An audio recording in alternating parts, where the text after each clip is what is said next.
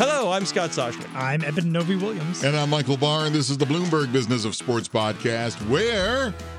Oh, that was just so wimpy. I don't even... The me and we was there. That's all I can tell you. We explore the big money issues in the world of sports. And today we begin with the kerfuffle, just because I love the word kerfuffle. I'm like, whose word was that? That's a great word. I like kerfuffle. Colin, was that your word? That's Colin's word. Colin, he went with kerfuffle. That's Colin. Okay. I like kerfuffle.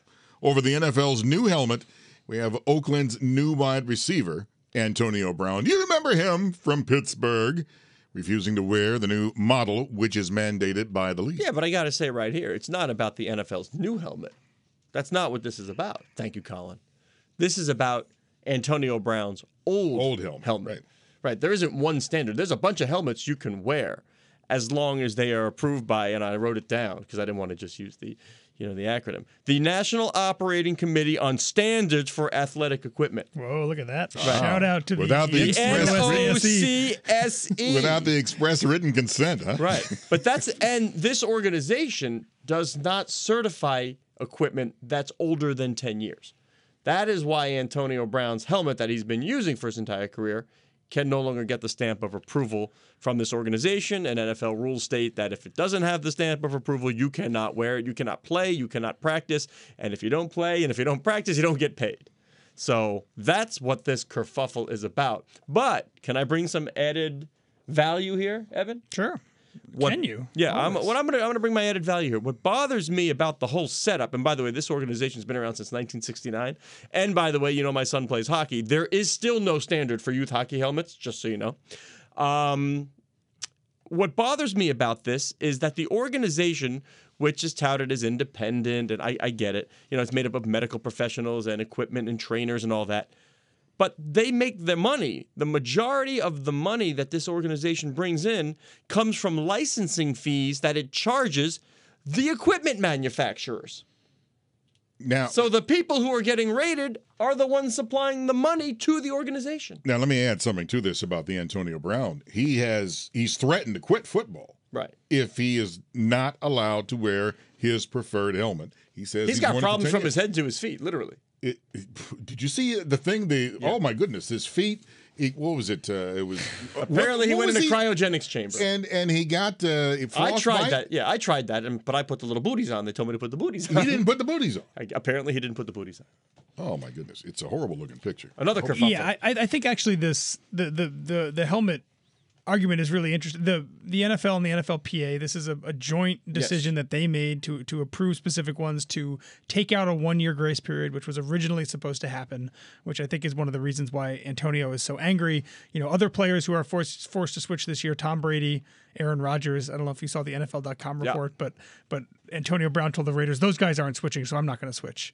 And then the Raiders texted him a photo of Aaron Rodgers in practice. Yes, they are switching. With the new helmet on. Brady's talked about it a bit. He's not happy either, but he's making the switch. Antonio Brown had his mediation process in New York at the end of last week, and his argument. Did you read about his argument, which I thought was actually fairly interesting? His argument against the NFL is: listen, if you don't let me wear the helmet I want to wear, and if I end up getting hurt, I'm going to bring down the wrath of 1,000 suns legally against you guys because you've prevented me from wearing the thing I want to wear, and now suddenly I'm injured because you restricted me from protecting myself in the way I wanted to. Mike McCann on line 1. That's what we need. I think it's an interesting argument. But the new helmet is supposed to be, when I say the new helmet, I'm saying that the NFL wants Brown to wear. The new it's standards. Supposed to be safer. Yeah, it's safer specifically for skull fractures, I believe. Yeah, I mean, obviously it doesn't guard against concussions. Concussions are not. But why not doesn't here's my question. If I'm Antonio Brown, I call my manufacturer that supplies this helmet. Shut, yeah. Is it shut? Yeah. Okay, so it's shut. And you say, submit this for approval to the NOCSAE. Which I assume they've done. I mean, or maybe it's just an older model that they're not going to make for scale, so they're not submitting. Maybe they're just submitting new models. But why don't they have a helmet that he feels comfortable in that passes approval? Yeah, and again, he has many to choose from. Yeah, they make a lot of helmets, and he is saying that they all interfere with his vision and his ability to catch the ball. The idea that he would, one of the best receivers in football over the past 6 or 7 years, the idea that he would retire in the middle of his career with a $50 million The money on the contract table, sitting right. on. Yeah, it seems crazy to me. But there have been some weird NFL stories lately, and this is just one of them. I am sorry to bring racing into this, but remember when the Hans device was introduced? The head to and neck? NASCAR? Head and yes, neck? Yes. exactly. Thank you. And a lot of drivers were like, "Oh heck no, I don't want to wear this." Very and restrictive. it came in right after the accident, the fatal accident with Dale Earnhardt. I'm gonna go Justin. Come on, this But is the human condition. They change anything here. Like we have to change a new format that we're using when we type on our computers, and everybody moans for like whatever, and then you get used to it in a day. You're like, oh, okay, that's easy. One other That's true. question on that. I mean, do you think this is the kind of thing where in some future lawsuit where the NFL is maybe being sued by former players for not doing enough about potential head injuries, that the NFL can trot this out as an example and say, listen, we tried to help, and there were players that did not want to help themselves when it comes to head injuries. This feels like the kind of thing that is maybe evidence in a future lawsuit that players are not always even willing to take the necessary steps forward to protect They've already themselves made from that the argument. game. They've made that argument. They said the players have known the risk and ignored them. I mean, that's inherent in the argument already. They should have known. Up next, we have word of an interesting Major League Baseball game on the schedule for 2020 between the Yankees and the White Sox, and I'll give you a hint. If you build it, Oh, he did it. he will come. Oh, they will come. If you build it, they No, will I thought come. it was he. I thought it was they. I'm not sure. If you build it, they will come. No? I think it's he, but I'm is not it? sure. Okay, I'm not saying I'm staking reputation on this. I wasn't adamant. Well, I don't want to cause a kerfuffle. a cornfield kerfuffle. That would be bad. You got my ear. Oh. See what I did there? Anyway, they're going to Field of Dreams. You know that classic 1989 film. They're going to play that game in the cornfield Next to in the 2020. They're building a field next to the field, but I mean, we're talking about it, and it raised eyebrows when it was announced, and people seem to think it's really cool. The Yankees and the White Sox are going. Eben, baseball. I don't know if you were. We chatted about this a little at the desk last week. I wasn't sure if you were on board with this or like this is silly. I mean, I think That's a silly. No, I think it's like shades of both. I think this is a smart idea. Baseball under Rob Manfred has made it clear that it wants to do games like this, right? And that's not just games at neutral sites in London or Japan. they go to or Williamsport. Williamsport, Fort Bragg, Disney Wide World of Sports, Omaha. I mean, this is a priority. You can't do a million of these games. But if you do one or two of these a year, it's going to be a massive ticket, right? I imagine these are Sort going of to be like the a hot NHL ticket. outdoor game. You don't want to. Exactly. You don't want to get too many. Yeah, you don't want too many, but if you do something fun and unique for fans that presents the game in a totally new and unique place every once in a while, I think that's smart business. What happens to the field after the game? I don't know. I mean, that's They a good must question. be taking it down. They'll take There's down. got to be temporary. What, part of 8,000 it. seats? It's 8,000 seats, so it's going to be a small When intimate these go on environment. sale, what do we think the secondary market, or what do you think the price is going to be? Like, I think people are going to want to go. I think the secondary market's going to be high. I mean, insane, right? Very Yeah. high resale value on these tickets. People are going to want to be there. Yeah. I would want to see this game. And I'm going to annoy Eben right here because we have different views on this. But I can't wait to see Zach Campbell in the corn waiting to catch home runs. He's in a thresher. Exactly. Yeah. You're going to see him just like taking down a row to get to the ball when it's hit over the fence. There was, it was mentioned this earlier. They were talking about this game, and I remember Who's they? back Who was Mr. Tom Keene. Oh, okay. Mr. Tom Keene. Gotcha. Yes. So and we're talking about it, and I remember that was it a Pepsi commercial, and they did a takeoff on this, and the guy comes out of the cornfield. You got to see it on YouTube because it's very funny. And he's what here. your Twitter feed is for. And it's brilliant. And the guy says, I guess the Kevin Costner guy says, I saved 6 cents buying this no brand soda. And the father's all ticked off. He goes back in the cornfield and he said, the kid saved a lousy 6 cents. You got to look it up on YouTube. It's funny. We'll watch it. All right, I'll look it up, This and then I is- will determine whether This is a White Sox home game. And for folks who listen to the show we did with Rob Manfred about a month ago about London, the way these games work is the home team, in this case the White Sox, tells Major League Baseball, this is how much we would usually gross at home for a Yankee game against the Yankees, and then Major League Baseball will pay them that money. So the White Sox are not losing out on ticket sales or concession sales, et cetera. They will be made whole by that. Yeah, but if I'm a White Sox season ticket holder, I'm minus one game. True. I had to think about that for a second. Yeah. Unless the team's taking you, to Iowa, you're down. There's only 8,000 seats in Iowa. Right. I can't imagine everyone's. You're only get, getting 80 games this year, not 81. Well, just pointing it out. And I think maybe White Sox fans this season are okay with that. Zing! Ron Kittle is not walking through that door. Oh man! And finally, Ron Kittle. Yeah. Who would you Colton Fisk? Which White which White Sox would you have said? Bo Jackson is not walking through that door. Who? I would have said Bo Jackson. Bo Jackson. I would have said Bo Jackson because he's awesome. Yes. I would Finally, have said Paul Konerko. A good one. that's a good one too. I can't deny that.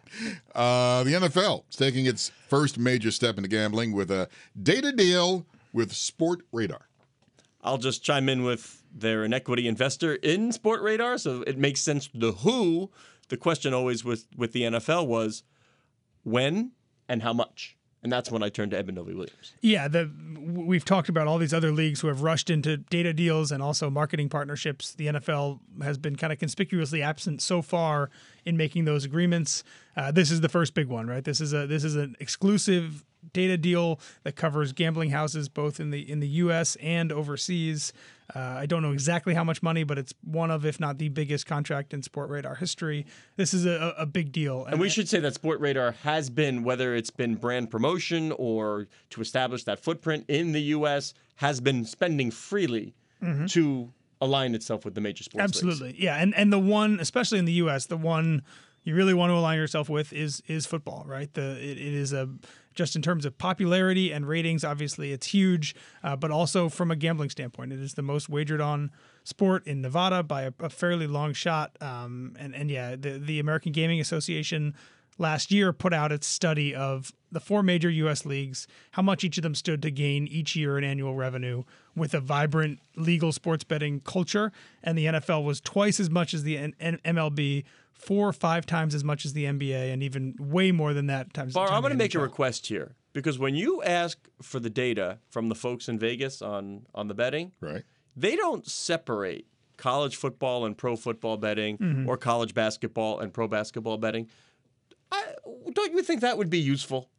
Don't you want to know what the NFL is, what college football is? I mean, the NCAA tournament alone, when you're talking about dollars bet versus NBA, why in the world are we not separating these entities? I don't understand that either, because you would get a breakdown. Now, let's say, for instance, you're making less money on college basketball compared to college football. What can you do to improve that if you are a betting house to draw more bettors? Yeah. You need that info. Yeah, this is a question for the Nevada Gaming Control Board. Yeah. My guess is that there's only a certain amount of granularity that these companies want to disclose, right? And not separating college football versus pro football is just a level of abstraction that doesn't give too much insight into where they are. Everybody in this country is talking about, including Adam Silver, who was the first one out there, who's involved here, is saying what we need is sunlight. What we need is transparency. Those are the keys to the success here. We need transparency. All right, well then let's be transparent. Don't tell me about there's only a level of granularity that they're comfortable with. That would be my guess. I understand. That was not aimed at you. No, I understand. The general consensus I've heard, at least in football, I think, is that if you look at it year by year, 60% of the football handle is NFL and 40% is college. I don't know the basketball breakdown, and obviously it varies a lot in March. Yeah, just March certainly, alone, right. That's going to be college basketball heavy. But yes, I would also be in favor of a more granular data there. We got to wrap, but one of the worst things has happened to me now, and it happened this weekend. Uh-oh. Online gambling is in Pennsylvania now. Oh. And I would like to apologize. But wait. You drive through Jersey to get to work, don't you? Right. So you could have pulled over and been doing this all the time anyway. What do you mean could have? Yeah. I couldn't do it. So you're the guy. I've been doing it all the time. Right. But now I can do it in Pennsylvania, right in the bedroom, just looking at this right there. What are you doing, honey? Oh, my God. The Jets are getting 6.5. And I'd like to apologize. Sorry, Linda. To the Houston Astros. Oh, jeez. Because they were playing the Baltimore Orioles, and I said, that's a good bet. Go ahead and bet the money line on that. Big upset. Orioles over Astros. And in the ninth inning, heading into the bottom of the ninth, playing in Baltimore, The Astros are up 7-5. I'm like, I got this.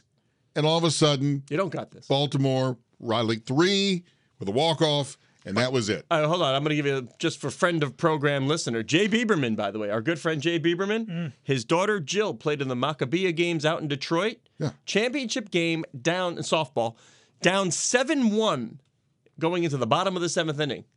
8-7 victory to take the gold medal. Who's the closer on that? Yeah, probably 9 people, right? You got to keep trying whatever. It's just like no one can stop the bleeding. Congratulations to Jill Bieberman.